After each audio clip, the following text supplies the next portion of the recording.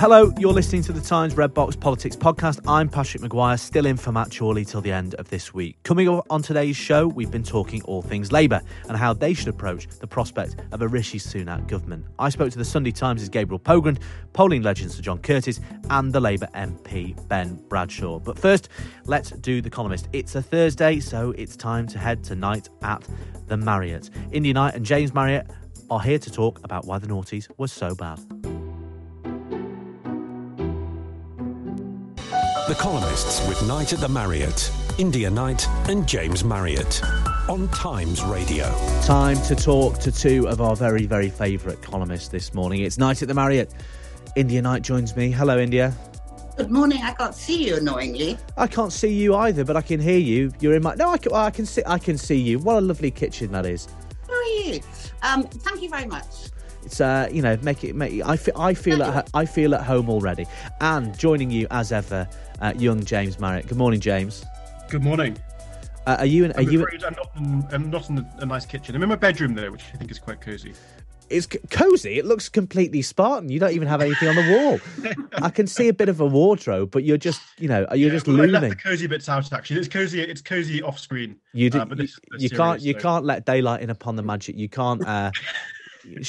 Breach your girlfriend's privacy. I'd never ask you to do that on Times Radio, James. Right, let's get cracking. I've been waffling on for too long, and we won't go straight to Westminster. Instead, cut through the jargon and keep. Instead we're going to cut through the jargon. Thanks to whoever queued up that cassette in the gallery. Let's head to Qatar instead. On Times Radio Breakfast this morning, Callum MacDonald asked Tory party chairman Nadeem Zahawi if he would go to the World Cup in the Gulf state despite disagreeing with its laws against homosexuality.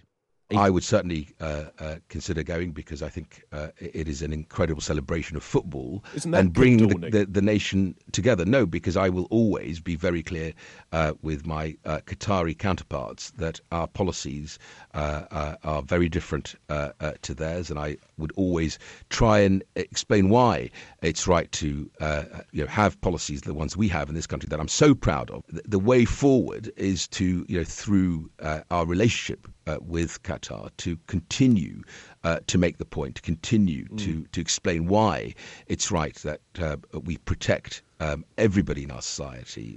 And yesterday, he's not the only minister to have thrown his backing behind the tournament.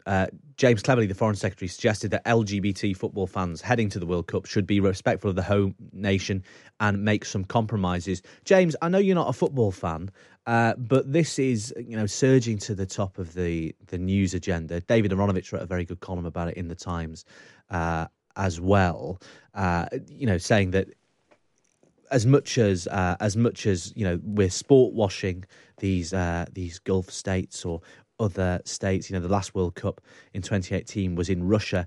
There's no getting away from these human rights stories. And to what extent do you think anybody can participate in this sort of thing without being seen to condone the human rights record of a place like Qatar?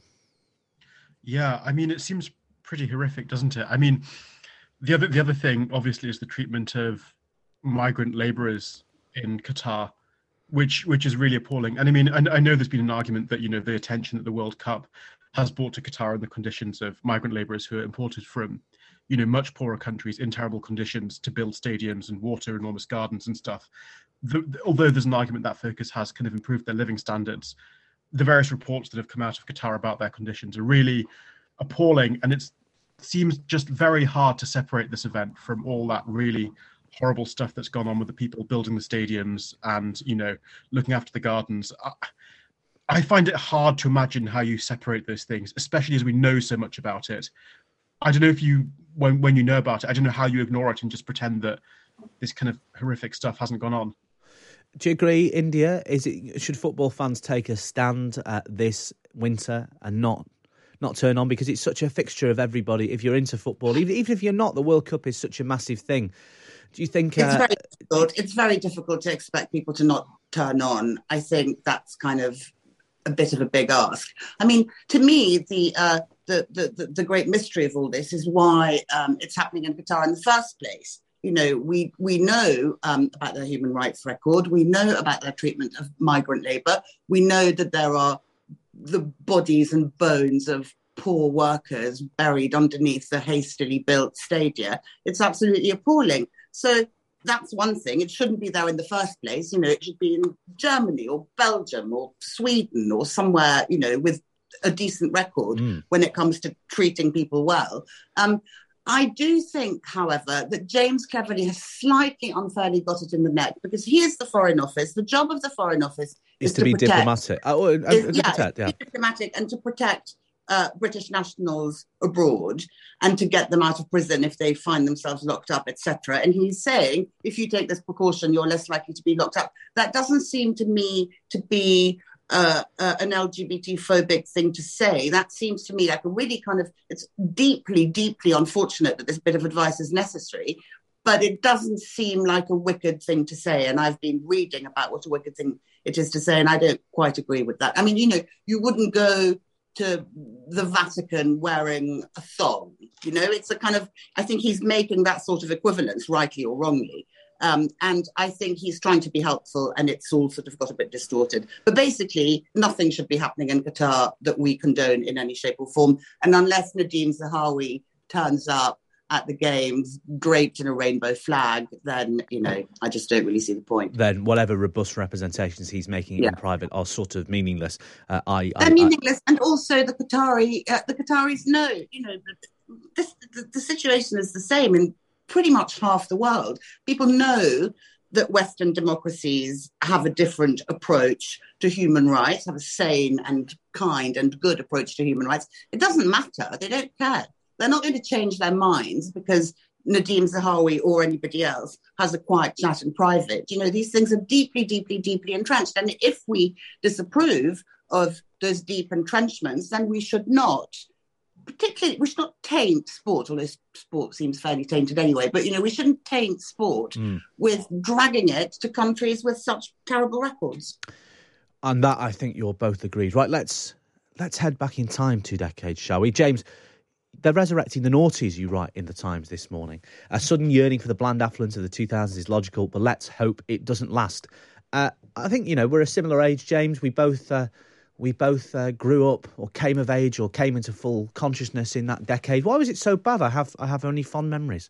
Yeah, no, I've had a long grudge about the noughties. I've long viewed it as, I think, quite a sort of bland, uninteresting, slightly pointless time. I think the most pointless post-war decade has always been my opinion.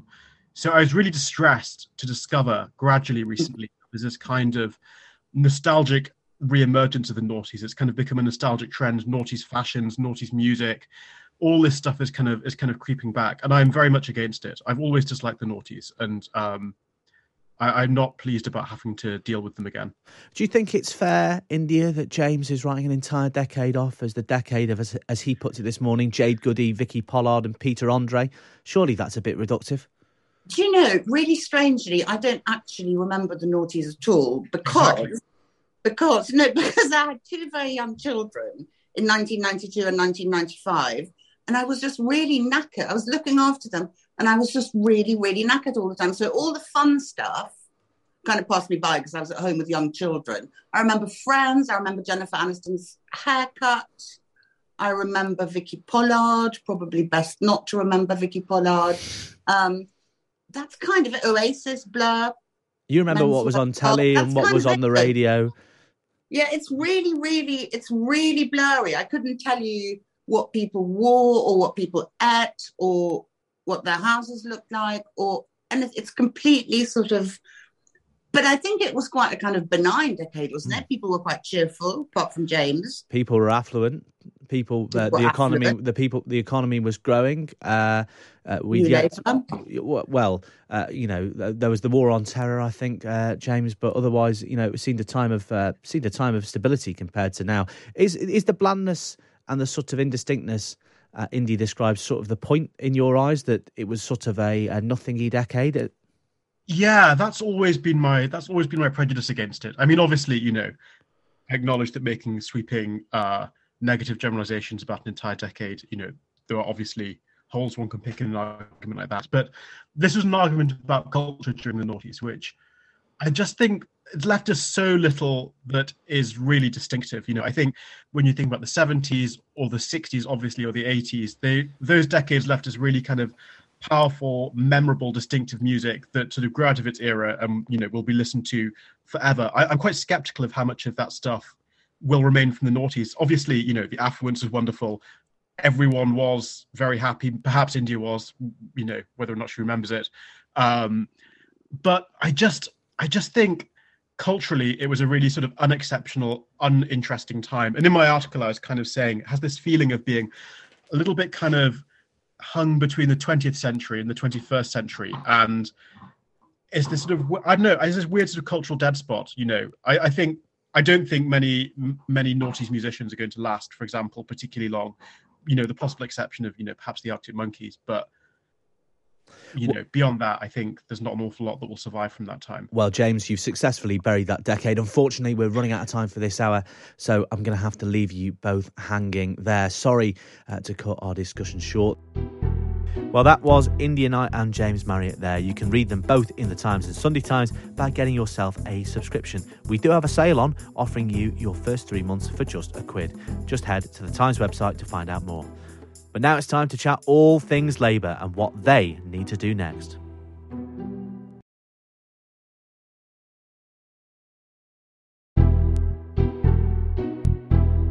You're listening to Patrick Maguire in for Matt Chorley on the Red Box Podcast. Now it's time for this.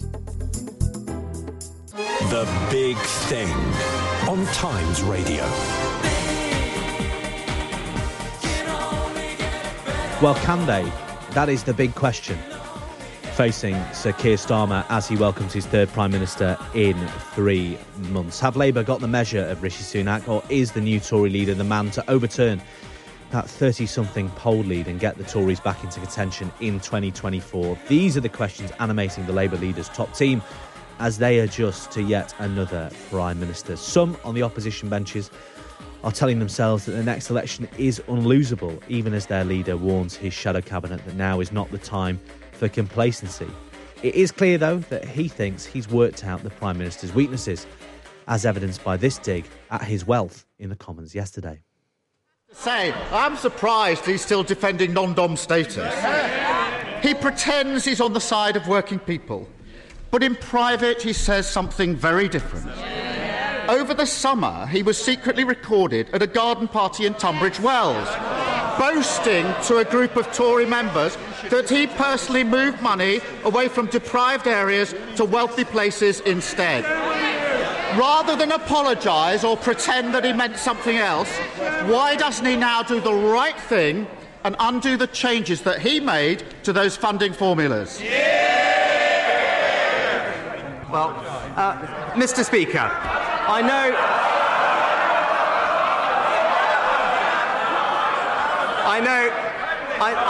know the right honourable gentleman rarely leaves North London. But if he does, he will know that there are deprived areas in our rural communities, in our coastal communities, and across the south, and this government will relentlessly support them.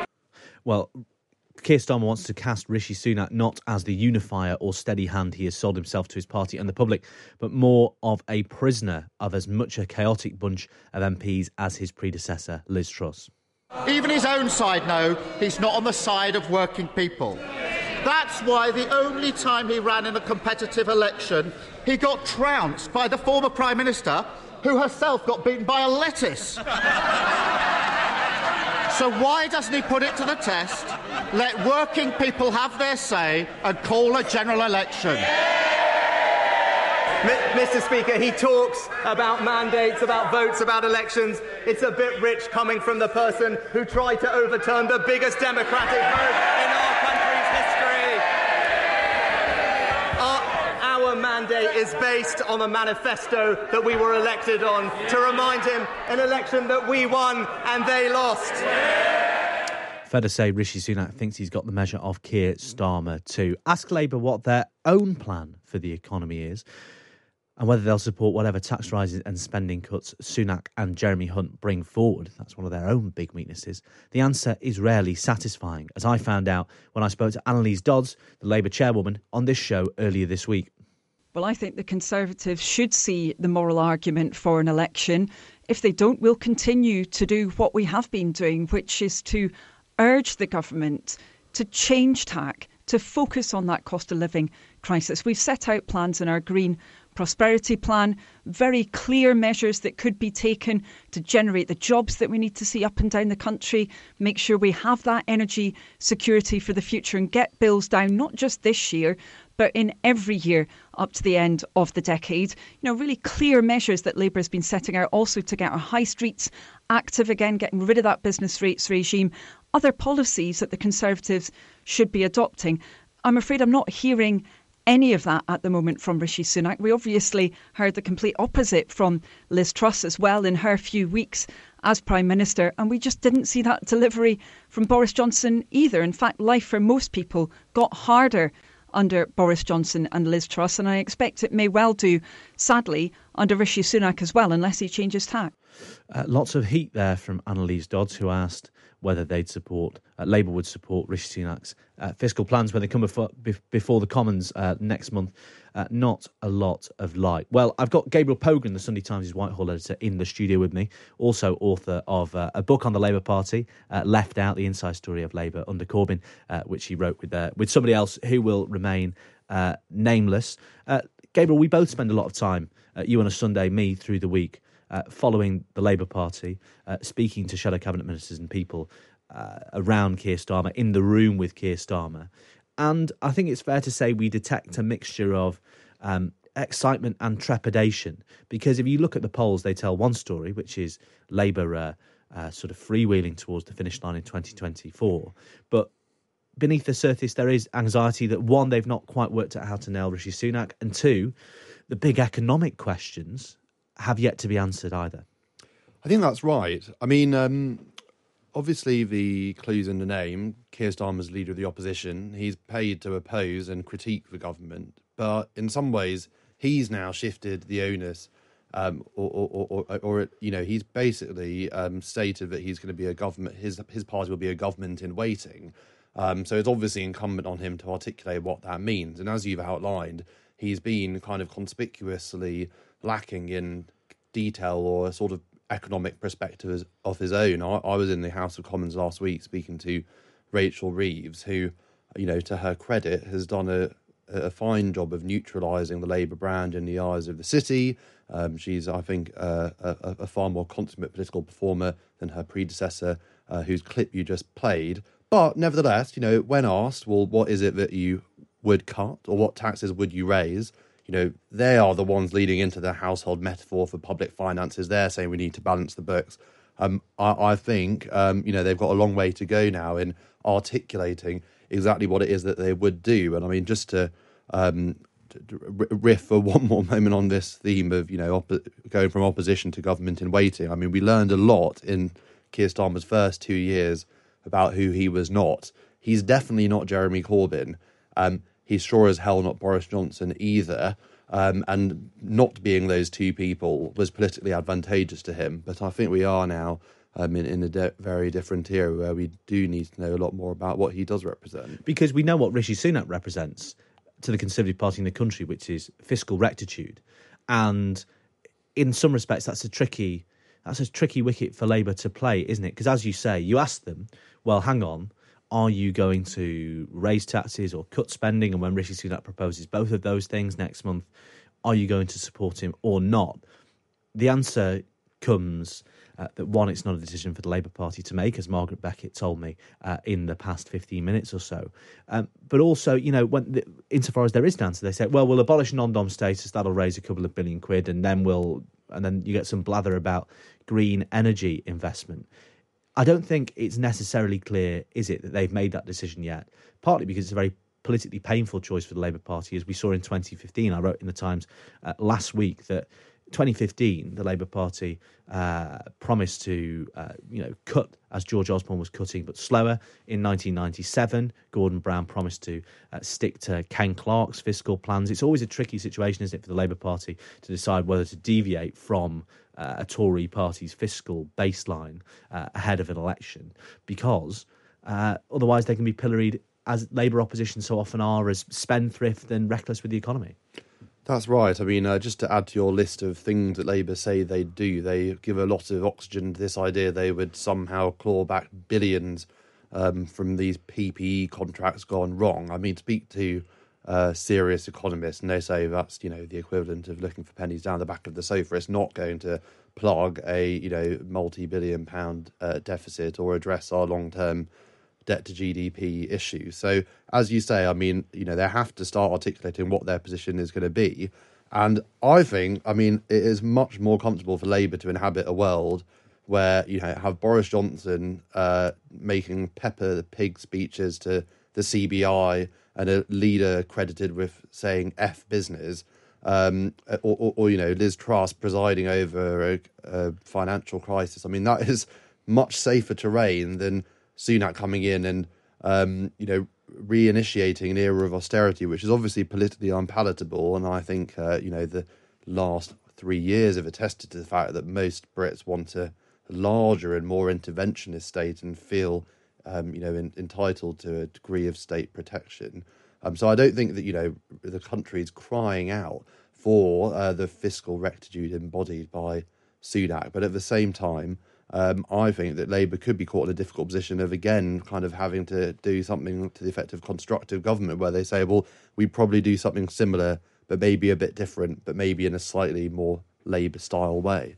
Well, it's a tricky question, certainly. Let's see what the public think. We can talk to Professor Sir John Curtis, Professor of Politics at Strathclyde University and Senior Research Fellow at NatSen, and also, of course, the legendary pollster. Good morning, John.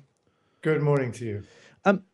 We've just been talking about the questions Labour have to answer, but is this discussion academic? Have the public made up their minds that the Labour Party are more credible on all of these issues, including the economy, than the Conservatives?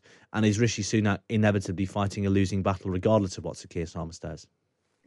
Well, I think what we can say is the Labour Party are regarded as sufficiently acceptable for the public that when, as is the case at the moment, they are deeply disenchanted with the Conservatives, it is to the Labour Party that they have turned. It has been quite remarkable, for example, that during the course of the last month, the support for Liberal Democrats has flatlined. If anything, it's eased very slightly. Indeed, even support for the Greens has gone down a bit. Labour have been the sole beneficiaries of the implosion of Conservative support. So, while I would agree with a lot of what's just been said, and certainly it's not the case that there is the degree of enthusiasm for either Sir Keir Starmer in particular or the Labour Party in general that there was for Tony Blair and the Labour Party before the 1997 general election, they are good enough in the current circumstances to find themselves at the end of Liz Truss's premiership with a 31-point lead. I mean, that said, Rishi Sunak is undoubtedly going to be a more formidable opponent than Liz Truss ever was. The public have higher expectations of him. He is regarded more favourably, although he's not without his weaknesses. He's not regarded as somebody who is in touch. And though at the moment he's still, doing less well on most of these metrics than Sir Keir Starmer is. But, Sir Keir Starmer is only just simply doing moderately well. I think we can certainly anticipate, there's already some evidence out there from a poll in Redwall seats that was done after Mr. Sunak became Prime Minister, that we're going to see a narrowing of the 31-point lead that we've had in the wake of Liz Truss's resignation. We're probably heading for something like a 20-point lead on average in the polls, but that would still be enough to generate a Labour overall majority. Should the Labour Party worry that Rishi Sunak is more popular than the Conservative Party, whose brand has taken a battering, of course, but do you think Rishi Sunak will be able to drag the Conservative brand out of the doldrums, or is it? Does all the polling suggest it is pretty tarnished for the time being? Well, the truth is on that, we're to some degree, we're in uncharted territory. in the sense that if you look at the history of what's happened to governments in the wake of fiscal crisis, including not least the government of John Major in September 1992, when it fell foul of the financial markets over the value of the pound inside the European exchange rate mechanism, that is a very uncomfortable history for Conservative MPs to read, because basically it says no government that finds itself presiding over a fiscal or financial crisis manages to win at the next general election. And in particular, John Major in 1997 and Gordon Brown in 2010 both presided over relatively heavy defeats. But this is also the first time that a party has changed its leader in the wake of a fiscal crisis. So the Conservatives are undoubtedly hoping, and I think you can already see the way in which Rishi Sunak is positioning himself. He's basically saying, "Look, I am not Liz Truss. That was a big mistake. I told people that's what was going to happen. Don't blame me. We're now going to do things differently." He is clearly hoping that he's going to be able to put distance between himself and his predecessor, in much the same way as Boris Johnson in the second half of 2019 was said, "Look, I am not Theresa May. I have got a Brexit deal. You can now vote for me because I can get Brexit done. I know my predecessor couldn't."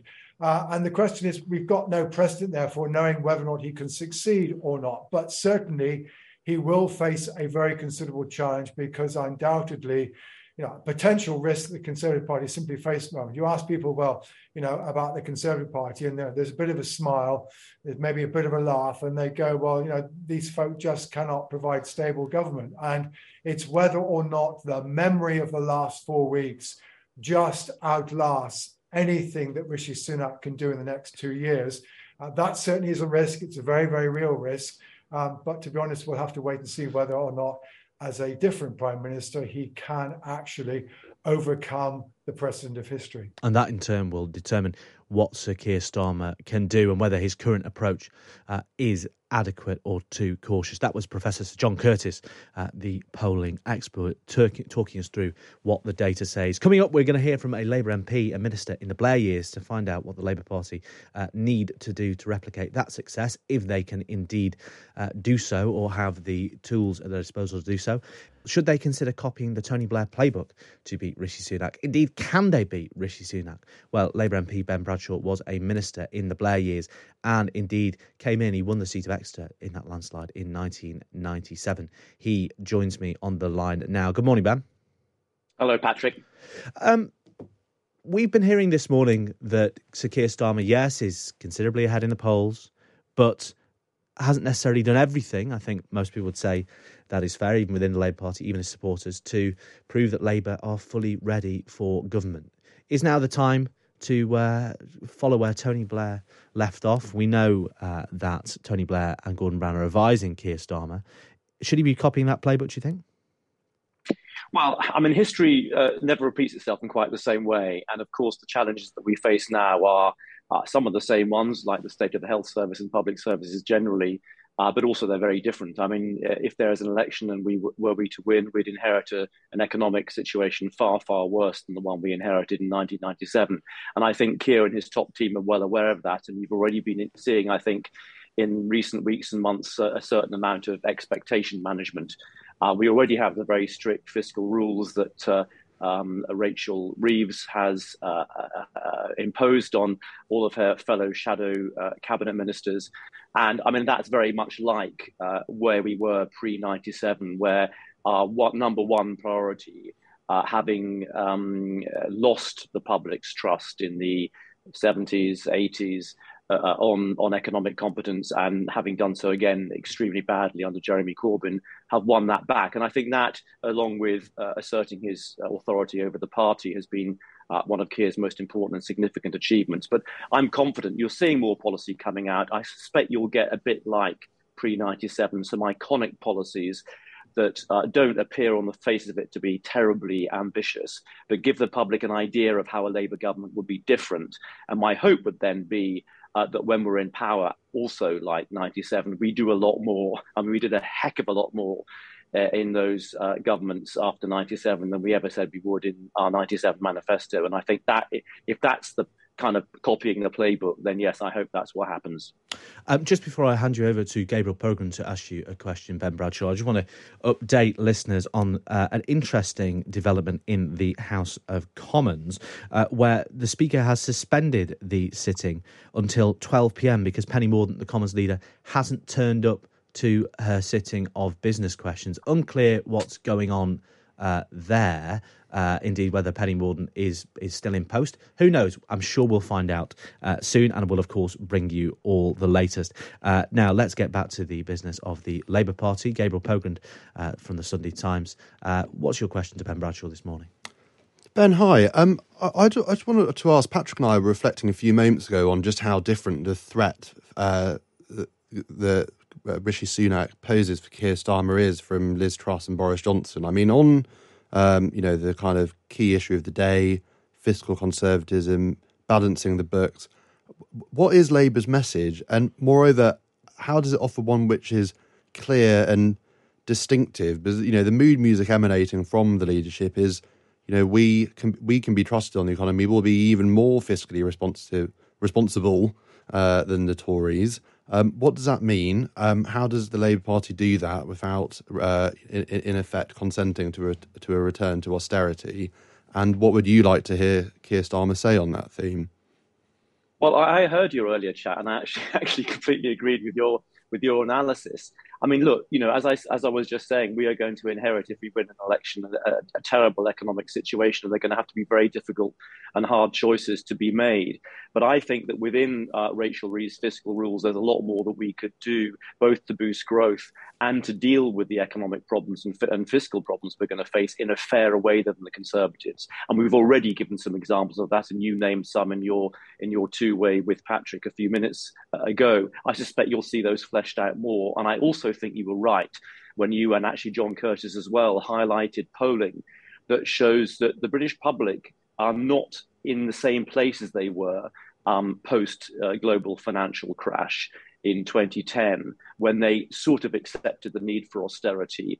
There are large majorities in all the public opinion polls that, when asked whether they would rather see more public spending cuts or tax increases, they would prefer the latter.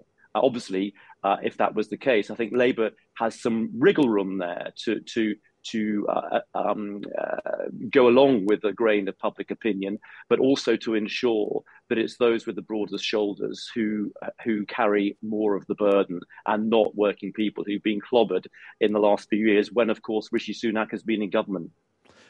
And Ben, Patrick Maguire again here. How aggressive do you think it's wise or prudent for the Labour Party to be when attacking Rishi Sunak? Because as John Curtis was saying, the polling suggests that the public don't think he's in touch. But is there a risk of getting too personal if you're attacking the Prime Minister for his wealth, or is it all fair game as far as you can see? I think it would be a mistake to do that, although I have to say, when Rishi Sunak himself tried to use that tired old joke of Keir Starmer representing a seat in North London, it's actually pretty central London, it did remind me that he has a £5.5 million home in Kensington, the largest estate in Yorkshire, and a house in California. So I'm not sure those attacks the other way around are going to work for him. But I think the public know about Rishi Sunak and his life. I don't think we need to remind them of that. No, I think it will be policy-based, and I'm sure under Keir and his top team it will be policy-based. You won't get any of those silly sort of class war attacks that you saw from some of Corbyn's acolytes in the years past. Is there a danger, too, of the mentality of one more heave creeping back into the Labour Party? Obviously, that was a big worry of people in your wing of the party at the start of the 1992 Parliament. Would you caution colleagues who look at those polls like the ones we carry for the Times from YouGov that show 36-point leads, 39-point leads, would you caution them not to look at those and think it's job done? Keir Starmer's saying the same thing to the shadow cabinet. But do you think there is a risk people get giddy on numbers like that? Of course, and I mean, I think the recent polls are sort of extraordinary, and in some cases are unprecedented. But I think what's really reassuring to me is, even among our membership, which has changed enormously since the Corbyn years, that our members have become much more moderate under Keir as people have left and new people have joined. I can't remember who it was, Patrick, who described being in opposition with a poll lead is like carrying a extremely valuable Ming vase across a slippery marble. It was Roy Jenkins. Roy Jenkins. It was Roy Jenkins. Roy Jenkins, great hero of mine. Yes, I mean, that's exactly the attitude I think we need to take. It doesn't mean that we shouldn't be radical in some ways. It doesn't mean that we shouldn't be prepared to take risks on some policies. But I do think that, yes, any complacency, any idea that this is in the bag, any idea that it's just a political fact that after 10, 12 years, the public tire of the government, although I think there is to some extent that is happening.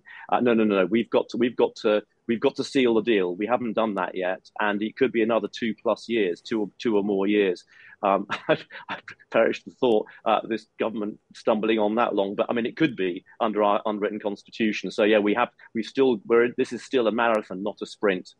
Gabriel, last word from you before we let Ben go. I mean, I think you're quite right to note that. I mean, if a week is a long time in politics, and that has that cliche has obviously been vindicated in spectacular fashion on numerous occasions over the last 6 weeks.